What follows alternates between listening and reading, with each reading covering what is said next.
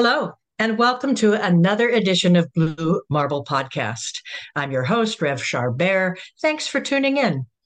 Today, my special guest is Dr. Theo LeQuesne. He's an organizer with the Center for Biological Diversity's Climate Law Institute, where he works to protect communities and our climate from fossil fuels. He builds grassroots power. He trains youth and grassroots leaders to end approvals for new oil drilling. He's helped lead successful campaigns to divest two universities from fossil fuels. He earned his doctorate in global studies from the University of California, Santa Barbara, where he also taught classes on climate justice, activism, and radical social change. This is a national audience, so our discussion is a universal look today at how climate change is impacting biological diversity. What do we need to know about that? And what can we do to help? I can't imagine anyone better to talk to about this than Theo. Thank you so much for joining me tonight. Thank you. Pleasure to be here. Well, why don't we kick it off by just tell us a little bit about your backstory, if you like, the kind of stuff you'd want an audience of nature lovers to know about you. Well, my life has always been infused with an understanding of the climate crisis and the ecological crisis as being profoundly political crises rooted in questions of power and social justice. And this is really because of my upbringing. My mother was the United Kingdom's first and only member of parliament for the Green Party. And my dad was an English teacher. And together, these brought home to me the importance of story and empathy, and combining that with a searing critique of the systems of domination that we live under today. My backstory is really one of being politicized since I was a baby. I'm originally well, you're in good company. Yeah. You were saying originally? Originally, I'm from the United Kingdom. I grew up in Belgium, where I went to an international school. And then I came to the United States on an exchange program at university. I fell in love with California and decided to stay. That's graduate school was the easiest way of getting back to California. That's wonderful. And I love what you're saying, too, about the power of story and finding those concentric circles of connecting our personal story, often with family story, with stories of a people, with eco story, with sacred story. That's been a lot of my life's work as well. And so it's very interesting that that's a part of your background. Yeah. I was just going to add that, these early influences, growing up in a very politically active family, but also going to this kind of international school for, the international business elite, the students of this business elite class, where my peers espoused a very different political outlook to the one that I had at home. It was something that really taught me about the importance of being able to communicate your political values and views in a way that could connect with other people without surrendering your values. And so I think that's something that was a very important skill for an organizer that I was able to develop very early on. Yeah, no, that really is. And I can't tell you how often I hear people in conversations, that people who want to be involved with activism, wrestling with that very issue. How do I speak truth without surrendering what I believe in and care about, my moral compass, but also in a way that can be heard and really communicate to others who may not share that at all? Yeah. So how did you get involved with environmental organizing? Certainly through my parents and my background, as I've already sort of explained that trajectory, but I actually got quite disillusioned with environmental organizing and climate politics in high school. Partly deciding that at that time the environmental movement was just incapable of communicating beyond a kind of a small clique of activists who already agreed with us, and finding that movements for social justice and human rights were much more effective in some ways at communicating. And so I got more involved in those than the environmental movement. And that only actually changed when I went on this exchange program at UC Santa Barbara, where I took a class called Earth in Crisis. And this class really provided me with a lens through which to understand the ecological crisis, the extinction crisis, the climate crisis, the crisis in inequality, the crisis in our democracy as all being deeply and inextricably intertwined. And so through that lens, I came to understand that social justice and environmental justice and the climate crisis are all part of the same problems and require intersectional solutions. And through that class, that actually is what brought me back into the climate movement, or what I should actually call the climate justice movement. And at that exact same time, the fossil fuel divestment campaign was getting started up at the University of California. This was a campaign that was inspired by the anti-apartheid campaigns of the decades earlier. And it was intended to get institutions like universities to divest or to take their investments out of the fossil fuel industry and fossil fuel companies. And this act of divestment was about sharing a story. It was storytelling. It was about making a point about the moral bankruptcy of these companies that have spread delay and denial and doubt about climate change for so long, and to change the story that we told about climate change. So less of one about pointing the finger inwards and saying, this is individuals' fault and I'm to blame, and I really should just be living under a rock somewhere, and I shouldn't do anything that's going to increase emissions, and instead point the finger at the fossil fuel industry, which is responsible for the vast amount of emissions across the globe, and that did so much to prevent action on climate change early on. So it was really this ability in gaining that lens through that class earthing crisis, and then being able to act on it through the fossil fuel divestment campaign, that provided this kind of expression of the political and strategic outlook that I had been kind of really looking for. And so the divestment campaign provided that to me. And so I've been an organizer, using that term, an organizer ever since joining the fossil fuel divestment campaign. Oh, that is so fascinating that there's so much there. I love the message that you reinforce about the intersectionality of this movement today. I know about 2017, 2018, when I jumped with all 4 feet into the climate and climate justice movement, or the people's climate movement. That was kind of the rubric at the time. It had expanded to really appreciate the intersectionality of which you speak, so that when I hear people saying, well, I really can't help with the climate right now. I'm busy over here doing human rights, or I'm doing women's rights or LGBTQ rights, or I'm working on abortion campaigns or I'm thinking, this is all part. Right. This is all part of the big issue. The other thing I love that you really point out that I think is so important for our listeners to hear, because I'm familiar with who some of them are, is this idea that, yes, personal change, personal responsibility that's a moral choice you can make always. But the real task is holding accountable the actual polluters who have been plundering, extracting, manufacturing, creating the problem, and who for decades have been lying to us, deceiving us, so that they can continue their activity with, no accountability whatsoever. Yeah, those are very strong messages. So through all of that organizing work, what brought you to the Center for Biological Diversity and the Climate Law Institute in particular?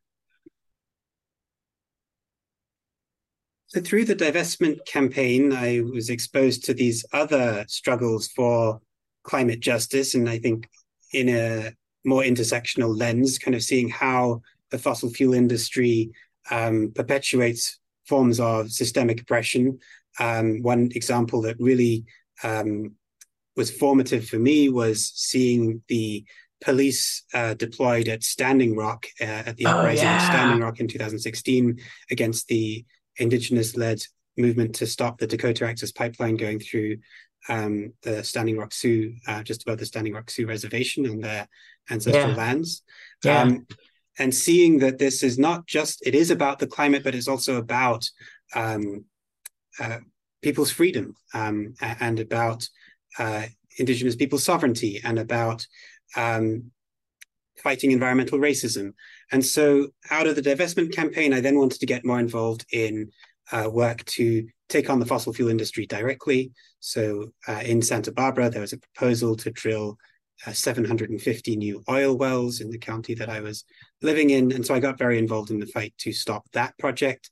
And through that fight, came into contact with the Center for Biological Diversity, who was doing some work in the area as well, although they were, I think, more focused on another oil extraction issue around the Exxon's bid to try and rebuild a pipeline to transport oil from its offshore wells.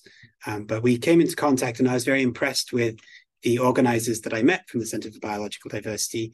They're so hardworking and smart and strategic. And so they were people that I looked at and I want to be like them. And so when I finished graduate school, I had always intended to kind of use what I was learning there to get into the movement more permanently, or more real professional role within in a more it. Yeah. professional way.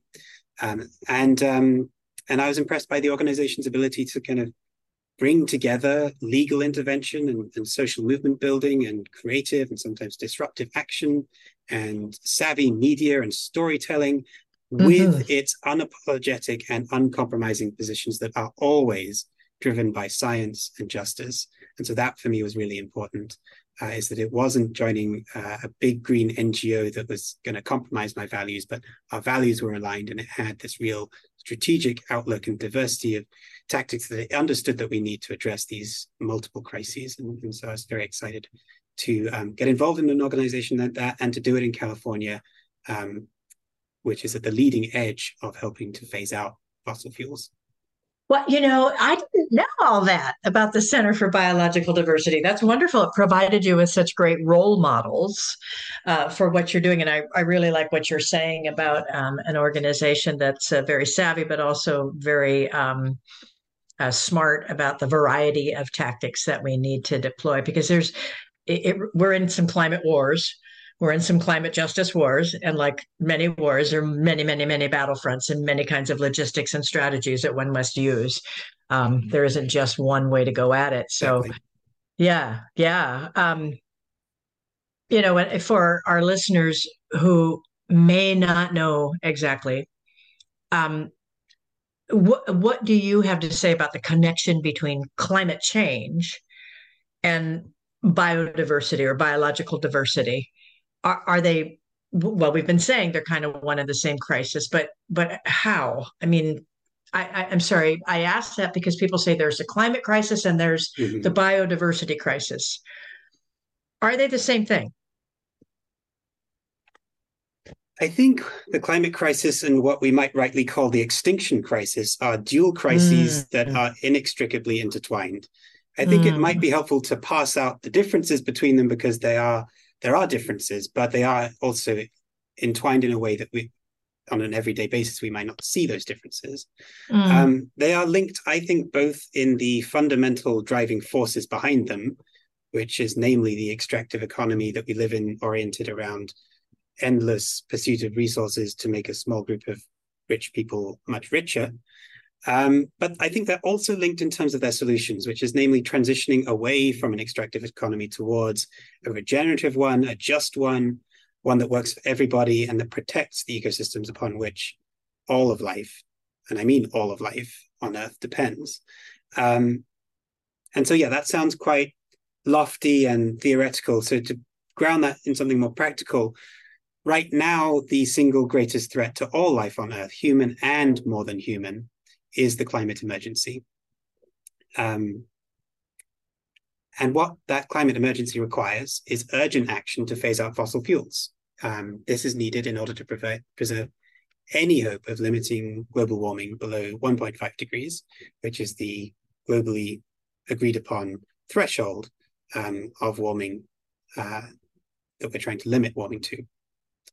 Now, fossil fuels account for about 90% of greenhouse gas emissions, and there are about 10 times more fossil fuels in existing oil, coal, and gas reserves than we can burn and maintain a relatively stable climate. Those numbers to me were what really one of the things that really drew me back into this movement.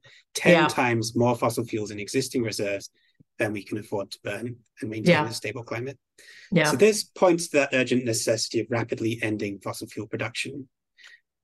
But at the same time, experts are estimating that a global warming increase of about 2 degrees would threaten or drive to extinction about 25% of species on Earth right now. That's Mm. in addition to those that are already being driven to extinction by other factors. Mm. Now, with existing climate policies in place, we are looking at being currently on track of at least 3.2 degrees warming. So we're looking at Right. mass extinction events because of the climate crisis, combined with these other drivers of extinction. These other drivers might be habitat loss and degradation, exploitation and changing land use, pollution, invasive species. These are all parts of leading into the extinction crisis. And they all kind of, again, are back rooted in this system of extraction, this economy of extraction, that is both what the fossil fuel industry thrives upon and fuels, and is also leading to this destruction of wild places and wild things. So much, I don't mean to interrupt you, but it seems like so much rootedness in the modern industrialized age, where we really sort of took a turn that way and became extractive. And on the planet right now, we've got earth wisdom, we've got indigenous traditions that never really bought that and that have fought that and have a lot of earth wisdom to counteract that. We have a lot of listeners here who appreciate the intersectionality of this, is that dealing with that extractive economy, dealing with any form of authoritarianism that's combined with that is absolutely lethal. And just recently at the Parliament of the World Religions, which was the genesis of the modern interfaith movement, it's about 130 years old. It celebrated a really big convention in Chicago this year, and it represented 210 interfaith spiritual paths, religions, humanist philosophies that were standing united against the two biggest threats to humankind, they said, on the planet today: authoritarianism and the climate crisis. Not really talking about other species except through the rights of nature movement, which was pretty cool, and indigenous leaders as well, and our own nature-based network, which reveres the sanctity of all life and the web of life. So I digress. But did you have more to say about the difference in the comparison between, I like what you say, the extinction crisis and the climate crisis? Was there more you wanted to say about that?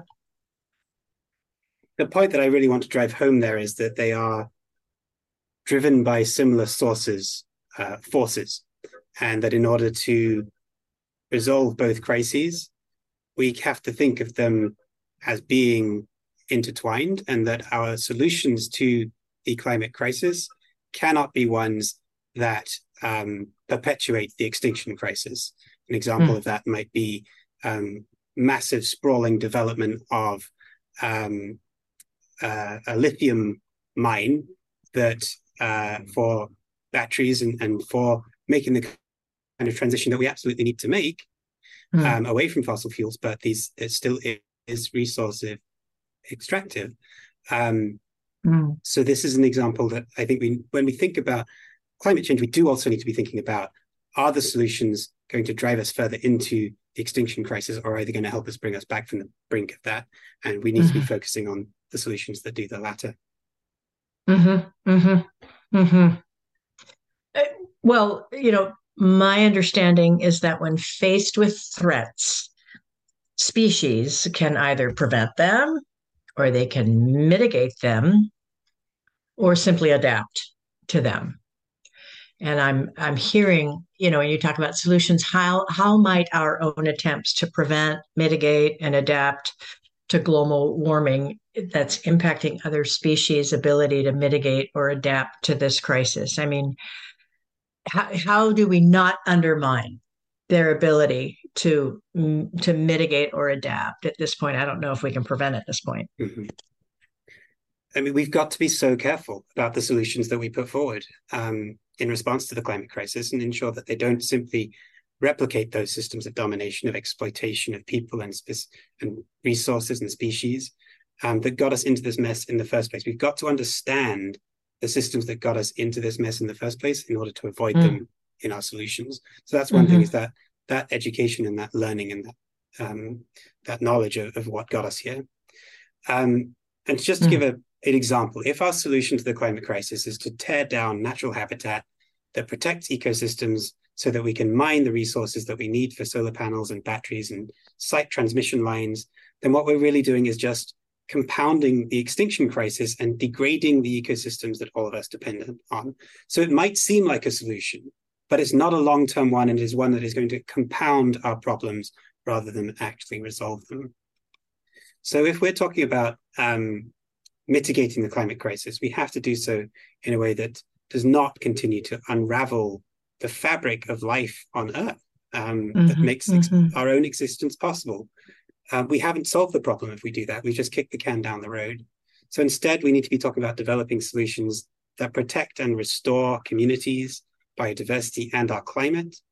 That means solutions that protect lands and waters, that sequester carbon, while restoring key areas for biodiversity and natural carbon sequestration. So that's one way that we can think about by protecting biodiversity as also protecting our climate. These solutions that bring us back from the brink of the extinction crisis can also be ones that help us protect our climate. Is that sort of along the lines of some of the theory of like 30% of the earth, just leave it there, don't develop it, restore, regenerate, and trust that a lot of the ecosystems, if restored, can really do a lot of this work? Is that kind of fit in to the kind of vision you're talking about? I think it's called the 30 by 30 movement, trying to protect 30% of land or conserve 30% of land by 2030. And I think it does fit in. I think something to say about this is also that it must be done in close collaboration with the free and prior and informed consent of Indigenous peoples who live, who have worked on that land for generations. And it can't simply be a process of forcing them off their lands in order to supposedly protect it, because that's not going to work. They know how to live on those lands, and they have been doing so for time immemorial. And there's a huge amount to be learned in terms of guiding our ways into the future from those communities rather than kicking them off their land. Time for a lot of cultural humility and really coming back to the table and learning that earth wisdom from people who never lost it. Yeah. So I think about, and I mean, a lot of us, when we're listening for the first time, this is September of 2023. And, we just are listening to one disaster after another hurricanes. We just had one of the worst fires, certainly, in any part of Polynesia. Many say in the U.S. Happened on Maui. Just absolutely colossal devastation. And every time we hear about the climate crisis in the news, I applaud the news, my journalism colleagues, for getting up there and talking about it more and more and more and naming why it's happening. But reporters focus on damage done to people, damage done to property. We're measuring it in terms of numbers of homes lost or numbers of human lives. Meanwhile, I'm always thinking, well, what about all the other species? Literally, plant and animal that can't get out of harm's way, that are being destroyed. They can't go inside and turn on the air conditioner. They can't escape. So what happens to the integrity of an ecosystem when individual species get threatened like that? Yeah. I mean, first of all, I want to caution slightly against a thinking where we suggest which should get more coverage, people or wildlife, ecosystems or the places that we live. I think what we've actually got to get better at doing is communicating the inherent value of both. And so before I joined the Center for Biological Diversity, actually one of my great frustrations with the environmental movement was, why are we only talking about polar bears and not people? So to flip that on its head, surely if we want to get people to care about this crisis, then we need to talk about people more than polar bears. Now, my view after joining this organization is actually quite a bit more nuanced. And I think that we've actually got to be talking and communicating in ways where we're understanding that we are absolutely dependent on one another. And our civilization depends upon these ecosystems. And also right now, these species are depending on us not to screw things up so much that that the worst consequences of climate change come to pass. So I want to just start with a caution there about thinking of people and wildlife as being in relationship with one another always, and that we shouldn't be trying to choose which one we focus on and which one we don't. But in answer to your question, what happens to when a species, let's say a keystone species in an ecosystem is lost? What happens to the integrity of that ecosystem? Well, keystone species, they play a vital role in the overall health and sustainability of an ecosystem. When that gets wiped out, we can often see this cascading effect on the entirety of the rest of the ecosystem, sometimes to the extent that the entire system collapses. And we kind of see this on a macro scale also with like feedback loops in the climate crisis. Well, in the extinction crisis, you have these feedback loops where you lose a key predator, and the consequences are such that the entirety of the network, this interconnected network of life, collapses. So ecosystems seems obvious to state, incredibly complex webs of life that all of us depend upon. And this is why I think it's so important that every species is valued for its inherent worth, and that you can't put a price on one species over another. They each form part of this interconnected web. And when one is removed, it has consequences sometimes that we don't even know about, that reverberate throughout that ecosystem. And so when the climate crisis comes in and destroys habitat that a key member of an ecosystem depends upon, then it will also see the rest of that ecosystem collapse and fail. And so this is another way that we see the extinction crisis and the climate crisis as interlinked. Jane Goodall always has done a very good job of pointing out of what you speak, talking about the need to view solutions in terms of people, humans, other than human, and also the earth and communities themselves, and see that as an interdependent whole going forward. I was just listening today on NPR to a great Lakota chief who was referring to the land as our relative. And the protection of the land was not protection of resources. It was not like we are doing stewardship. That kind of language isn't even in the thinking. It's that the land itself is our relative. We are kin with this place. We are kin with all the other living species that are in this place. We've always been here. We are people of this place, like all the other kin are, and we must help to preserve that. I just thought it's just so beautiful and very different than the modern extractive worldview story. Absolutely. Yeah. So what is the most important thing that people can be doing right now? I realize for all of our listeners that in order to have rigorous honesty about what's happening, that can seem like a bummer. It can seem like it's really hard to take. It takes courage to look at it. I'm not going to lie.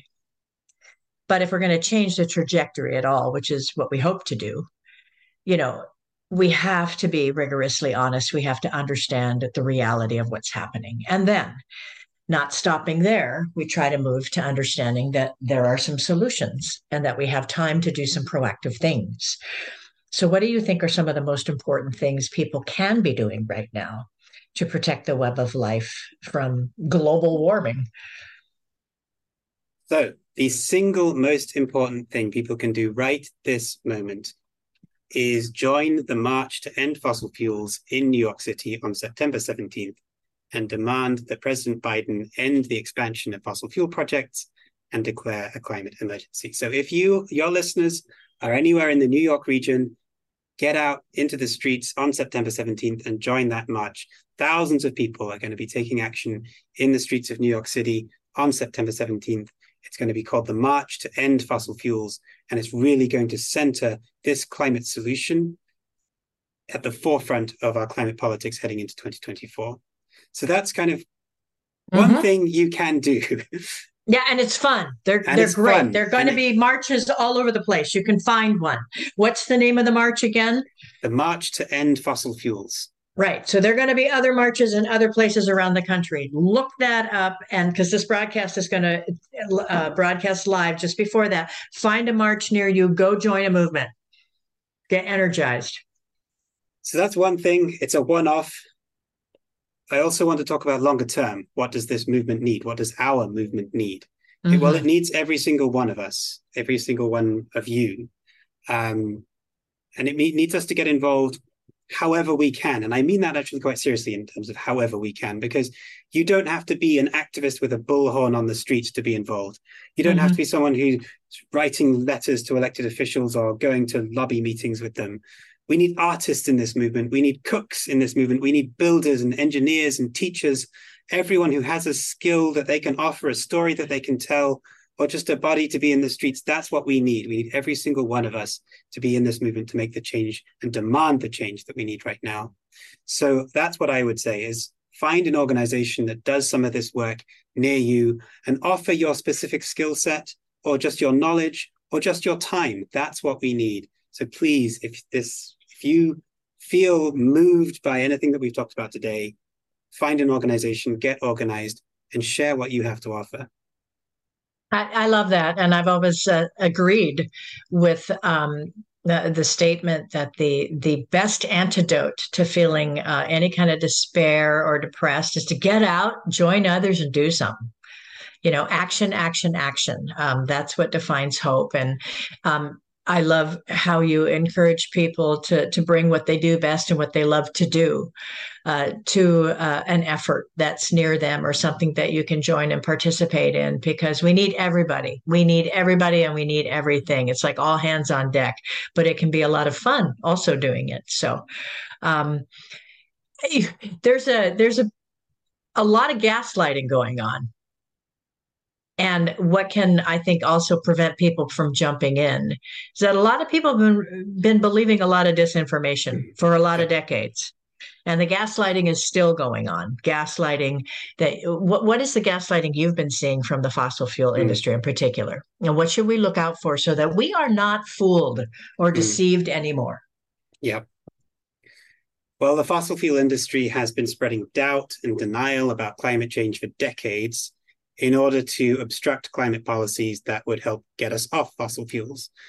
This is very well documented. I'd recommend Naomi Oreskes' book, Merchants of Doubt, for a deeper dive on all of the nefarious ways that these companies have worked to obstruct climate policy and, in fact, learned from the tobacco industry in some of their dirty playbook. Just to give some examples, they intentionally have built networks of front groups and media representatives and politicians to discredit climate science and scientists, to politicize and polarize the climate crisis, to make it part of our culture wars. And they do all this so that they can kill climate policy that would threaten their bottom line and their profits. Right. And we are living with the consequences of what I think those are truly unforgivable actions. We're living with those consequences today. But as the crisis has gotten harder and harder to deny, the industry is now moving into a phase called delay and distraction. And examples of these tactics of delay and distraction include false solutions like what fossil fuel industry lobbyists call carbon capture storage, but I think it's better called carbon waste dumping, because that's what it is. It's taking carbon and from smokestacks and from extraction sites, compressing it and then storing it underground. But when you compress carbon dioxide and move it through pipelines, and those pipelines leak, you can have all sorts of incredibly dangerous health consequences. And this is not a solution, but rather a very savvy greenwashing tactic that the industry uses to try and maintain its ability to extract and burn fossil fuels. So it's also super expensive, and it's only a tiny bit of drawdown. Yeah, so it's very deceptive. Yeah, exactly. It's extremely expensive. It's a distraction.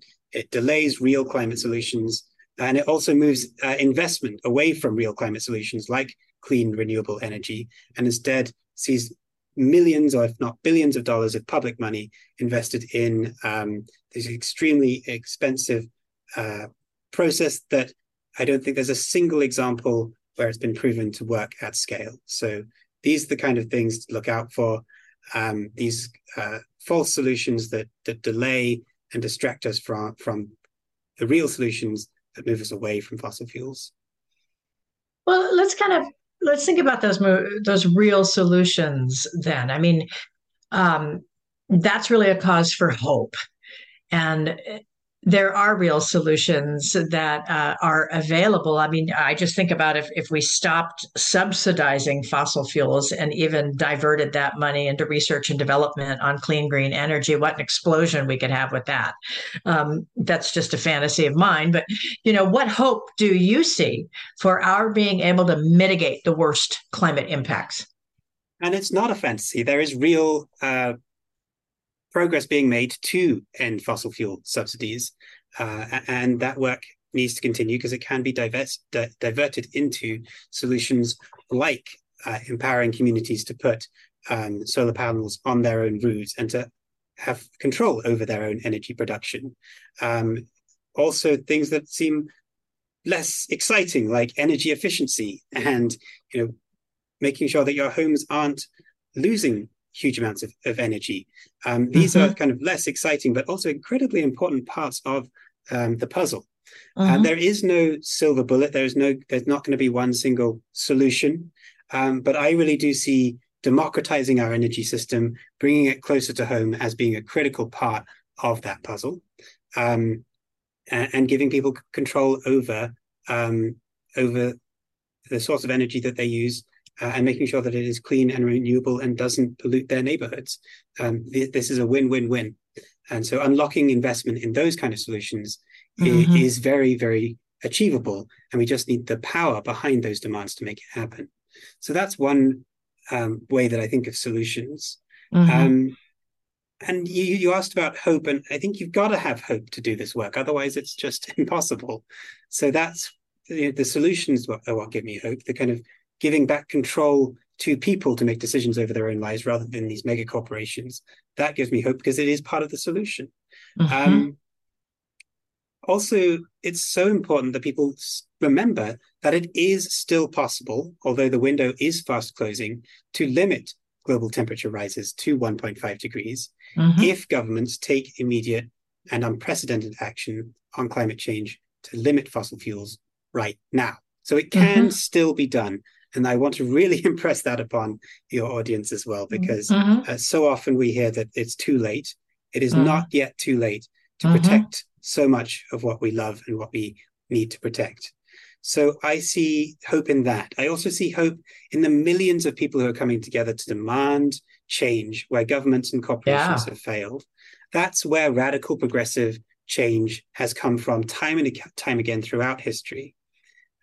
These social movements are what have given us incredible victories against seemingly unsurmountable odds, whether we're talking about the apartheid movement, the civil rights movement, the universal suffrage, the list goes on, LGBTQ rights. Social movements won those victories. And so I think that if we are going to have any chance of limiting global temperatures to 1.5 degrees, of taking on the fossil fuel industry, which is one of the most powerful industries on earth, of protecting communities from that pollution, then we're going to need the biggest, boldest, most exciting, most joyful, most interesting, most diverse social movement that history's ever seen. And that's what I hope people will be building together, and that I believe we will be building together. And finally, on the subject of hope, I think it's always helpful to go back to some of Rebecca Solnit's writing. She says that hope isn't a lottery ticket that you clutch onto feeling lucky. It's an axe that you use to break down doors with. And this is because hope isn't something that you have. It's something that you do. So hope is a verb. So hope comes from action. And as you said, action is the antidote to despair. So that is where I get my hope, is by taking action. Well, everything you say, the through line I hear with all of that is that it also comes down to the power of the people. So when we talk about how the people's climate movement is interdependent with protecting democracy, Parliament of the world religion, climate crisis, authoritarianism being the biggest threats. It requires, you said the word democratization, protecting democracy, because it's our ability to protest. It's our ability to do civil disobedience. It's our ability to take legislative action. It's our ability to speak truth to power. It's our ability to vote with our dollars, with our currencies, with our voices in every way at the ballot box. And any effort on the part of corporations or lobbyists or any governments in league with any of those things that are trying to strip away our rights and our ability to do that is clamping down on the power of the people to choose what kind of a future we really want to have.